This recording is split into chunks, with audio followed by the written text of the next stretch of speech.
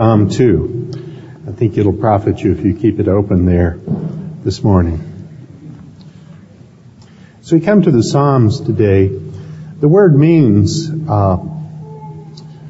words set to notes, or sometimes it translates twangings upon the strings. When I was a young man reading the Psalms, I used to say to myself, what is this guy groaning about all day long? Now that I've grown older, I say, how articulate is this man's longings and groanings for the Lord? It's been said that there's a psalm for every sigh. There's a psalm for old age, a psalm for youth, psalms for peace. There's psalms of praise, psalms of gratitude, psalms of penitence. And whatever mood you're in life, you can find a psalm that fits your moods and expresses yourself to the Lord. Sometimes when the pipe organ plays and I'm grieving, it will hit a note and that chord resonates within me. And it's evocative, and I say, Lord, that's how I feel. I give you that. I give you that. And the Psalms, like a great organ, the king of instruments, can do that for us as we worship. Did you know that Jesus quoted from much of the Old Testament? But the book he quoted from more often than any other was the book of Psalms. And I've been reading it lately to see what light there is for the living of these days. One other factoid that intrigues me, of all human literature, the book that has inspired more classical music than any other is the book of Psalms. Many of them have been put to great symphonic tonal poems. So I encourage you to read the Psalms. Psalm 1. How blessed is the man who walketh not in the counsel of the ungodly, nor standeth the way of sinners, nor sitteth in the seat of scornful. But his delight is in the law of the Lord, and on his law doth he meditate day and night. And he shall be like a tree planted by the rivers of water, that yields its fruit in its season, and its leaf does not wither. In all that he does, he prospers. The ungodly are not so, but are like the chaff which the wind driveth away. Therefore the ungodly shall not stand in the judgment, nor sinners in the congregation of the righteous. For the Lord knoweth the way of the righteous, but the way of the wicked shall perish. And now Psalm 2. Why? Why do the nations rage, and the peoples plot in vain? The kings of the earth set themselves. The rulers take counsel together against the Lord and his anointed, saying, let's burst their bonds asunder and cast away their cords from us. He who sits in the heavens laughs.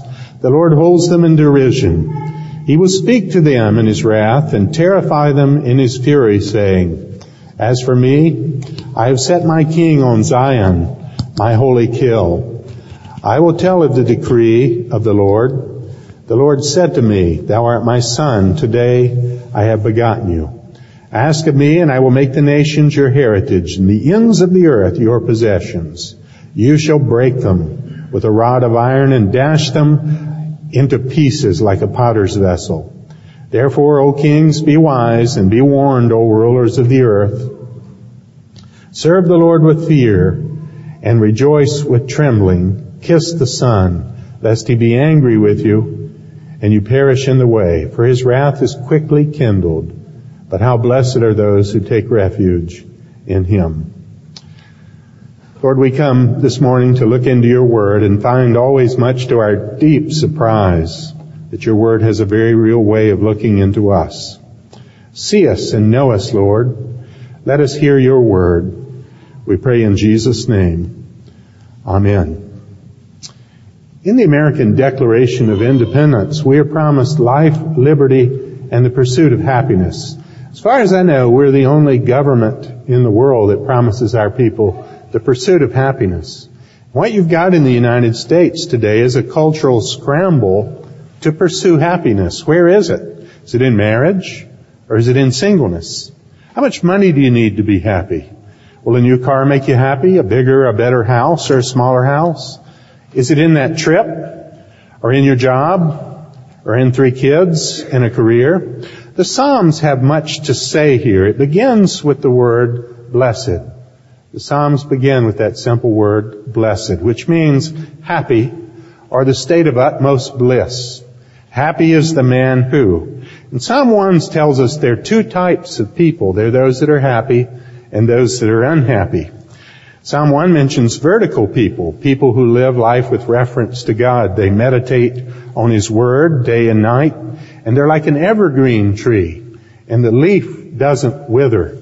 If you look at the trees of life that grow by the river in the latter parts of the book of Revelation, it says the leaves that fall from these trees are for the healing of the nations. And isn't it wonderful to think that there are leaves that can fall from us that are for the healing of other people? That visit you make to the hospital, your prayers, perhaps a hymn you write, a sermon you teach, a Bible verse you teach students in a elementary class. The kindness, the deeds of ministry that we show can be for the healing of other people. This is the vertical or the happy person in today's world, the Bible says, who lives for God and lives for ministry to those around him. The horizontal person, though, is godless. They live life without reference to God or anybody around him. I was, a few Sundays ago, approached by a woman that wanted to talk. And I said, I don't have any time this week, just tonight.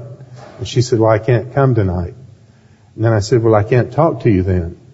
What's so important with your grievous need that you can't come out sometime tonight? And she said, well, Desperate Housewives is on. And there's a character that has a problem like I have a problem. And I keep thinking if I watch her long enough that she's going to work that issue out. And by following her, I can work that issue out in my own life. Now, this is the horizontal person that Psalm 1 talks about. Notice the cadence here. They walk in the counsel of the ungodly. They stand in the seat of the scornful. They sitteth in the seat of those that don't know the Lord. There's a progressive getting comfortable here. They start off walking, and then they stand still, and finally they're seated comfortably with the world around them. Driving down here, we stopped at Smithville Barbecue. Is that a ritual with you like it is for us? And they had a picture of the young Beatles on the wall. I was 14 when they first came to this country.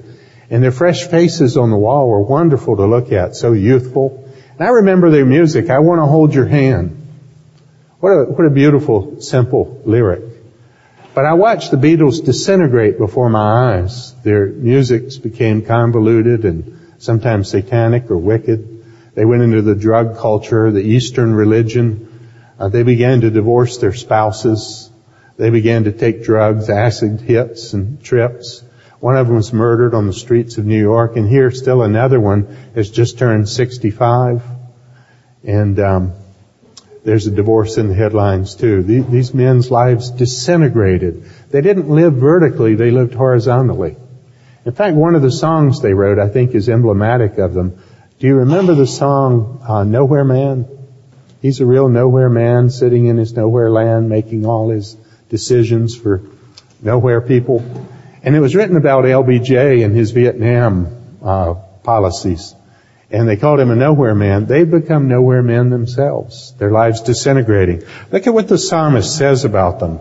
As they walk and stand and sit increasingly with the wicked, what happens to them? Their lives are like the chaff which the wind driveth away. And we know people like that, don't we? Look at Britney Spears, the self-destructive habits that are in her life. She's had her 20 minutes of fame, her youth is spent. I don't know what's in that girl's head, but it's not the Lord Jesus Christ. You see their lives disintegrating very much before us. So the psalm opens with the word happy. Some are happy and some aren't. Now let's look at Psalm 2 if we can. Basically, Psalm 2 gives us three worldviews. The nations are raging against the Lord. The second view, God in his heaven, laughing, secure, and comfortable. And the third view is God's sons and daughters serving the Lord. And what's the conclusion? Blessed are all those who take refuge in him. There's that word blessed again. It occurs at the beginning of Psalm 1, but at the ending of Psalm 2. Happy are those who know how to take refuge in the Lord. Now let's see if we can go deeper. Psalm 2 begins by asking two questions. Why? Why do the nations rage? Now, nations is talking about big groups of people, political groups. Why do the nations rage? In the Hebrew, the word rage means a stormy sea that's restless, that roars and crashes against the shore. Why are nation states roaring and crashing like the restless tides against the shores of history? In other words, why is there so much international conflict? Now, the psalmist is trying to relate his faith in God to foreign policy. And I don't know about you, but I find that highly refreshing as a theologian. Most of us are concerned about our personal health, our wealth, our children, but he's trying to relate to bigger than his personal struggles, the struggles of humanity in the world around him. He's concerned about nuclear proliferation. He's concerned about pollution or war or the genocide in the Darfur region of Africa. Now here the psalmist is a Jewish concerned with daily news.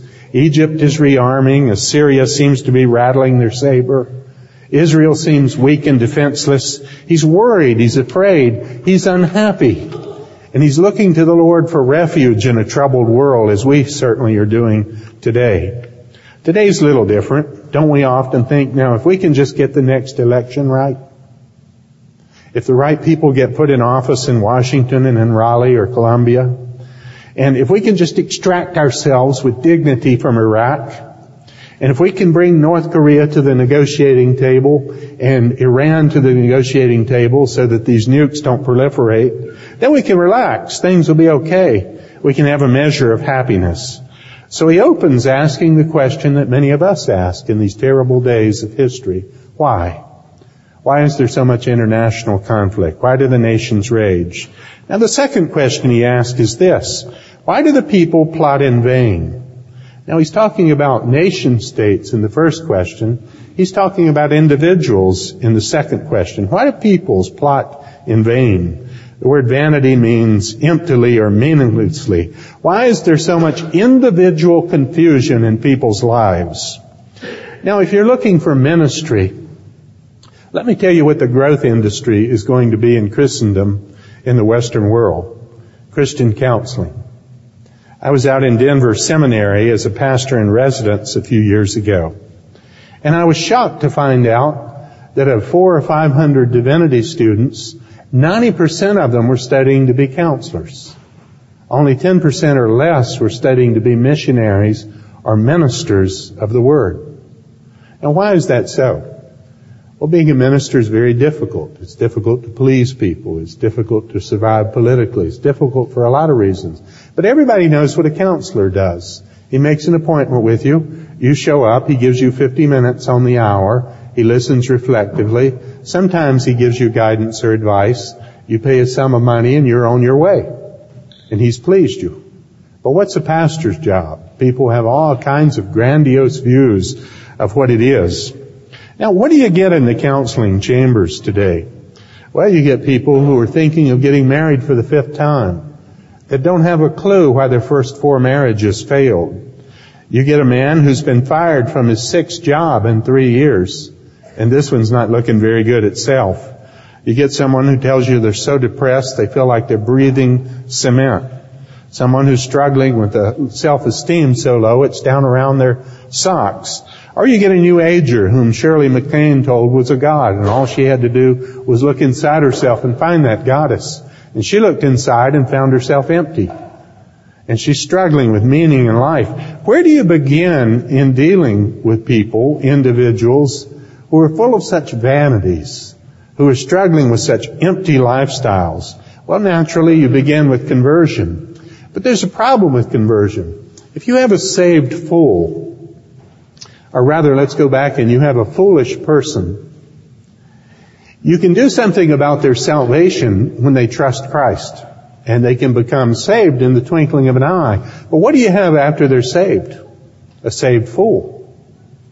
God can do something about the salvation quickly, but the sanctification process is often 3 steps forward and 2 steps backwards. And it takes years.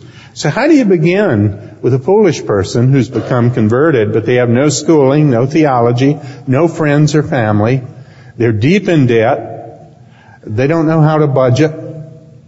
They don't have any support group. And that's where Christian counseling is becoming exciting to a lot of young people. And they want to serve the church in that way. I just remind you, as I reminded the divinity school, that God chose to save man through the foolishness of what we preach. And the pastorate is God's method of redemption, not Christian counseling. There's room for both, but we need pastors desperately in our world today. Well, the psalmist begins with two questions that probably have formed in your mind and my heart over these eons. Why do the nations rage, and why is there so much individual confusion? Now in verses 2 and 3, the psalmist clearly lists the causes for all this raging and emptiness. One, he says, there's leadership in society against God. Listen to the psalmist. The kings take their stand against God and against His anointed. And there you have it. Blame it on the politicians, right? Blame it on Washington. All our problems are their problems, correct? No, in a democracy, we need to blame ourselves because we vote these people in. And we get the kind of leadership in a democracy that we really deserve. And this against God in our culture really starts with ourselves before it gets to the political arena. We're against God in our schools. We're against God in our courts. We're against God in our business dealings. We become against God in many of our churches. And before that, we were against God in our individual lives. And we elect people who are going to be against God and send them to Washington. And we have a culture that's increasingly antagonistic towards the Lord. The second reason the psalmist delineates for this raging confusion in our culture, there's antagonism against the lordship of Jesus Christ. The text says, rulers take counsel against the Lord. Now the word Lord is Jehovah here in the text, the self-existent one, the eternal of the ages, the holy and righteous judge. A few years ago, I was sitting with my back against Duke Cathedral waiting for an appointment to show up. And it happened to be Gay Pride Day on Duke University's campus. And students were wearing a particular green t-shirt. And on the front it said gay with a question mark. And on the back of every t-shirt it says, fine with me. And I watched hundreds of these green t-shirts go by, and I'm usually a quiet person, but there was anger forming within me, and I stood up and I walked over to a big guy about my size who looked like he could take it, and I said, excuse me, what's the meaning of this t-shirt? It seems that people have t-shirts on. Are you happy about something? And he looked down and says, well, gay doesn't mean happy, it means homosexual. And I said, well, what is that on the back? Fine with me. Are you gay? Oh, no, I'm not gay. I'm just saying that I have tolerance. Oh, so I see you're saying homosexual is fine with me. He said, yes, that's exactly what it means. And I said, thank you, but one thing before you leave. It seems like your t-shirt begs the question. It doesn't really matter what you think about it or what I think about it, but it's what Almighty God thinks about it. Am I correct in that? That guy couldn't get away from me fast enough. But you see the point. There's antagonism against the lordship of Christ. There's a third reason for the raging emptiness that we find in our culture today. We've a fatal attraction to lawlessness. Look at the text. Let us throw off their chains. Let us burst their bonds asunder. One of the great philosophers of the Western world in the past 500 years was the Frenchman Rousseau. He's famous for saying this, man is born free, but everywhere he is in chains. And he saw the chains that shackled us were the chains of religion, the chains of the church of Jesus Christ. Throw off God, he said. You've a right to do as you please and to live as a noble savage without religion. Now, not many people take the time to find out what happened to Rousseau. He left Paris and divorced his wife and immigrated to Tahiti, where he lived a very licentious life with all the women there. He painted his self-portrait. Many of you have seen it. He's painted himself like Satan himself. But what not many people know is that he died an awfully disgusting, difficult death of venereal disease. Noble savage. Yet look at the ads in our culture today at how they promote the Rousseau lifestyle. Have you ever heard this one? No rules, just right. That's Outback Steakhouse. Or how about this ad for the Range Rover? No boundaries. Do you see how to sell American public things? We say there are no rules. Have it your way. Now, life on your own terms. Now think about it for a moment. 3 minutes should teach you that that's not living. What if, I almost said Greenville. Where am I? Wilmington. What if Wilmington dispensed with their traffic laws? And you could go home and drive as you please. Some of you said, I'm going to stop at nothing. Others of you said, well, I'm going to stop on green, but I'm going to go on yellow, and I'm not sure what I'll do yet on red. And others said, well, I'm going to take right turns on red and even left turns on red if I choose to. And there are no traffic laws. People would get along fine until they got to the first major intersection somewhere near College Road. And there would be wrecks and bleeding bodies, and tempers would flare. And there would be cars overheated and broken and mangled. The police couldn't keep up with it all. And after 2 weeks of living without traffic laws, of living with anarchy as noble savages behind the wheel, people would be fighting to get out of Wilmington, not to get into the city. And what the Bible is saying here is there's the raging of the earth and the empty clutter of empty lifestyles because we've a fatal attraction to lawlessness. Now, so far, the psalmist gives a quick evaluation of life as we know it here in the 21st century. The nations are raging. There's a lot of empty confusion among people.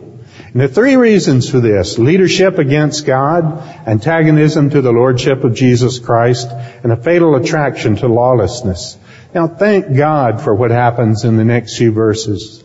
The psalmist looks away from the earth and our sinful rebellion, and he looks into heaven. And he switches from the earthly scene to the heavenly scene. And he sees God sitting on the throne, laughing, speaking, proactively choosing a king, shedding his wrath abroad against sin, in full control of the universe in which we live. Next time you're in Washington, D.C., notice some of the statuary. Do you know what's looking south, leaning into the wind on a horse from our nation's capital? Ulysses S. Grant. An incredible statue as he looks south, leaning into the fierce hurricane of the Civil War. And what's he facing on the other side of the mall? Quite a distance away, you have the Lincoln Memorial. What's Mr. Lincoln doing? He's seated on a throne with his back to his enemy, the South. And in one hand, he's drumming with his fingers relaxedly on the throne. With the other one, he makes a fist of war. And if you look at him from one side, he's smiling whimsically. You look at Mr. Lincoln from the other side, he has a rock-ribbed jaw and is set to win this war and put an end to slavery. I don't care which side you're on in the Civil War, but you see some of the same thing in Psalm 2. The Lord, in this raging world of people antagonistic against His law, is seated on His throne. Now, what does the text say about all this? Well, number one, he recognizes God's superiority over all the kings of the earth. I have set my king, Messiah, the anointed one, on my holy hill. He will break the nations with a rod of iron like you do clay pots. His will is sovereign, unchallenged, fixed. Nothing hinders His will. The second thing he sees is God's sense of humor. Did you know that God has a sense of humor? I can prove it to you. He made you, didn't He? But here's one of the places that tells us that the Lord laughs. He has a sense of humor. It's been years ago when my children were all preschool kids. I don't know what they did. I think it had something to do with color crayons drawing on the wall. And the mother corrected them, and she looked at them and she said, "Just wait till your father gets home." Well, I don't know any of this is going on, but I come home and I'm driving up the driveway, and my children have used their toys to barricade the driveway. We can't let Dad get home. There'll be judgment, wrath that falls upon us. As soon as I saw it, I laughed to myself and said, what have those kids done now? And the Bible is saying that God laughs when we try to barricade Him from His rightful authority in the universe. Nothing stops God. He's the surest fact of the universe. One of the things I believe Psalm 2 is telling our culture today, listen to this with both ears. We should take God seriously and laugh at ourselves. But in our culture today, we take ourselves seriously and we laugh at God. There's going to be a real role reversal of that someday. There's a third thing he sees when he looks away into heaven. He sees the word of God spoken. He said, I will tell of the decree of the Lord. These are words from the text. God's not amused at man's audacity. He speaks, and he speaks in wrath. And there's no question what he's saying. Do you remember that insurance investment commercial that was prolific a decade or so ago? When E.F. Hutton speaks, people listen. It ought to be like that in our culture. When God speaks, people listen. There's a fourth thing the psalm writer sees as he looks into heaven, that God's word is not only spoken, but it's settled and sure. He's not asking our opinion. He's not asking what we think ought to be done. He says in the text, I have set my king on Zion, and he will rule. Who is this king that's chosen by God to rule the earth? It's the anointed one, which literally translates, he's the Christ. He's Messiah. And we need to be reminded that all rules here on earth are temporary. NATO, the Constitution, the Camp David Accords, the Reagan administration, the Clinton administration, the Bush administrations, OPEC. All of these are impermanent. There's only one king eternal, and it's Jesus Christ, and he will rule the nations like a potentate rules pots with a rod of iron. Now, there's a fifth thing he sees as he looks into heaven that's really comforting to me. He sees God's Christ as the one true king. Let me just read what it says about Jesus in verses 6, 7, 8, and 9. As for me, God says, I have set my king on Zion, my holy hill. I will tell of the decree of the Lord. The Lord said to me, you are my son, today I have begotten you. Ask of me, and I will make the nations your heritage, the ends of the earth your possessions. You shall break them with a rod of iron and dash them to pieces like a potter's vessel. We see this happening in our culture. You know, Six Flags over Georgia, the amusement park? Why is it called that? Because there have been 6 political schemes that have ruled over the piece of real estate we call Georgia. France, then Spain, Great Britain, the Confederacy, the state of Georgia, and now the United States. But there's another flag at least that will fly over that piece of real estate, the flag of our Lord Jesus Christ himself. Jesus never goes away. His flag is never left unfurled. He's above election, appointed by God. He can't be killed. The cross proves that. He's unconquerable by sin and Satan. And he's so powerful that he dashes the kingdoms that won't bow to him like clay pots. Just look at what the text says he does. He's chosen by God, he rules, he destroys pretenders, and all bow to him. It is sure, psalmist is saying here, of the ultimate and universal reign of Jesus Christ in our universe. There's a symbol of this in Philadelphia. You know what the highest point in Philadelphia is? It's the statue of William Penn atop the State House. William Penn, the Christian Quaker who started Penn's Wood. They passed a rule, none higher than this. William Penn is the great hero. And in the universe, there's none higher than Jesus Christ. Now, so far, the psalmist has done 3 things. He recognizes the world situation with the nations raging and individuals in confusion. He recognizes the causes, our propensity for lawlessness, our antagonism towards God and Christ. And he recognizes the divine sovereignty of the King Jesus over all the affairs of man. So what's all this got to do with being happy? Well, look at verse 10. Now, therefore. And remember, I used to teach some of you that are old enough to remember when I lived here. What is the therefore? Now, therefore. It's a call to productive ministry. Look at verses 10 and 11, and it tells us what we should be doing. Now, therefore, O kings, be wise. Be warned, O rulers of the earth. Serve the Lord with fear, And rejoice with trembling, kiss the Son, lest he be angry with you in the way, for his wrath is quickly kindled. Blessed are all those who take refuge in him. Now this description of effective ministry begins by warning people. The text says, "Be warned therefore, O rulers of the earth." This person came up to me recently and said, "Stephen, I'm having a really tough time witnessing." And I said, "Well, how so?" "Well, I go up to people and I invite them to church and they say they have other plans. I try to share the gospel of Jesus Christ with them. They say, you know, my wife's looking good. She's lost 20 pounds and my kids are behaving well. My stocks look like they're turning nicely. Well, what do I need God for?" And I'm having trouble witnessing to people like that. And I said, "Well, you're using the wrong technique." And they said, "Well, what's a better technique?" And I said, "Try this. Go up to people and say two things.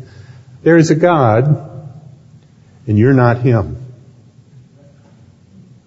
And let that be the basis of how you begin to witness with these people. "Now therefore, O kings, be warned." Now, notice the second thing he says. He tries to get people to serve God with their mind. "Now therefore, O kings, be wise," serving the Lord with your mental capacity. One of my divinity professors used to put it well. You should never be afraid to read a book, for in so doing there'll be more of you to love the Lord. You expand your mind, you expand your ability to know and to love the Lord. He goes on down and says that we need to teach people to serve the Lord with their will. Serve the Lord with fear. That is awe or reverence. And then finally, he talks about serving the Lord with our emotion. Kiss the Son is a very emotional response to the Lord in worship. You can break this down how? This is the Shema, or the Great Commandment, expressed in the end of Psalm 2. To love the Lord your God with all your heart, your emotion, with all your soul, your willpower, and with all the mind, that is the intellect, and to love your neighbor whom you warn against the coming judgment as you love yourself. Now the last verse brings us full circle back to the first word in Psalm 1. Blessed are all those who take refuge in him. There's that word again, happy, the state of utmost bliss. Blessed are all those who take refuge in him. The word refuge in Hebrew means a safe place, a defendable and secure place. Now I have a confession to make as I teach through Psalm 2 this morning. I'm really teaching myself. As a student of history, I get frightened when I see of what's coming upon the world. Is this any kind of world to leave our grandsons, our granddaughters? Look at the world. Nuclear proliferation, genocide, the Islamic war that's probably going to last over 100 years. And once or twice a year, I have a hard time getting out of bed. Just fear and foreboding of what's coming upon the world. It gets inside of me, and I just get so pessimistic. And so I flee to Psalm 2. And I'm looking for that place of refuge. Explain to me, Lord, why the world is like it is, that you indeed are in control, and there's some meaningful act of ministry I can do as a protest, perhaps to make the world better or to slow it down in its careening towards evil. Now I think what Psalm 2 teaches me is to avoid two extremes. Do you remember the poem? Two men looked out through prison bars. One saw mud, the other saw stars.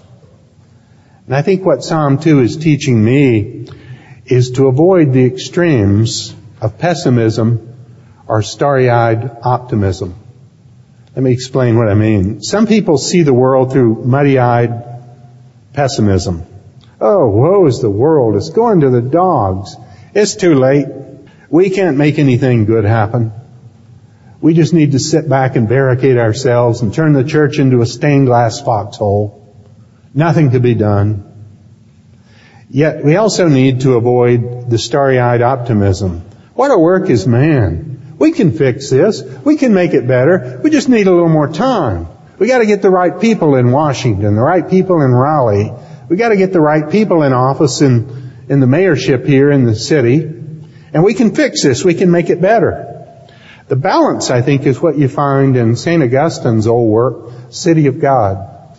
If you read that, You basically come to the end and realize that Augustine couldn't be more pessimistic as he looked at the total depravity of people.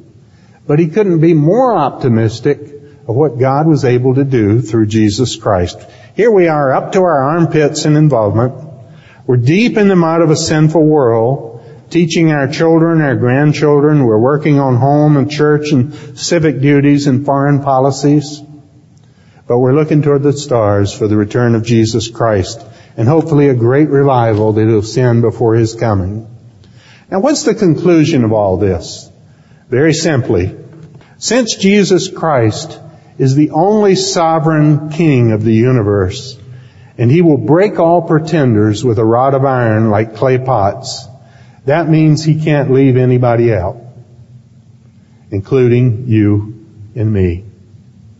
And that means we bow the knee without antagonism to His rulership. We turn away from our bent to lawlessness. We find refuge in faith in Jesus Christ. Let us pray together.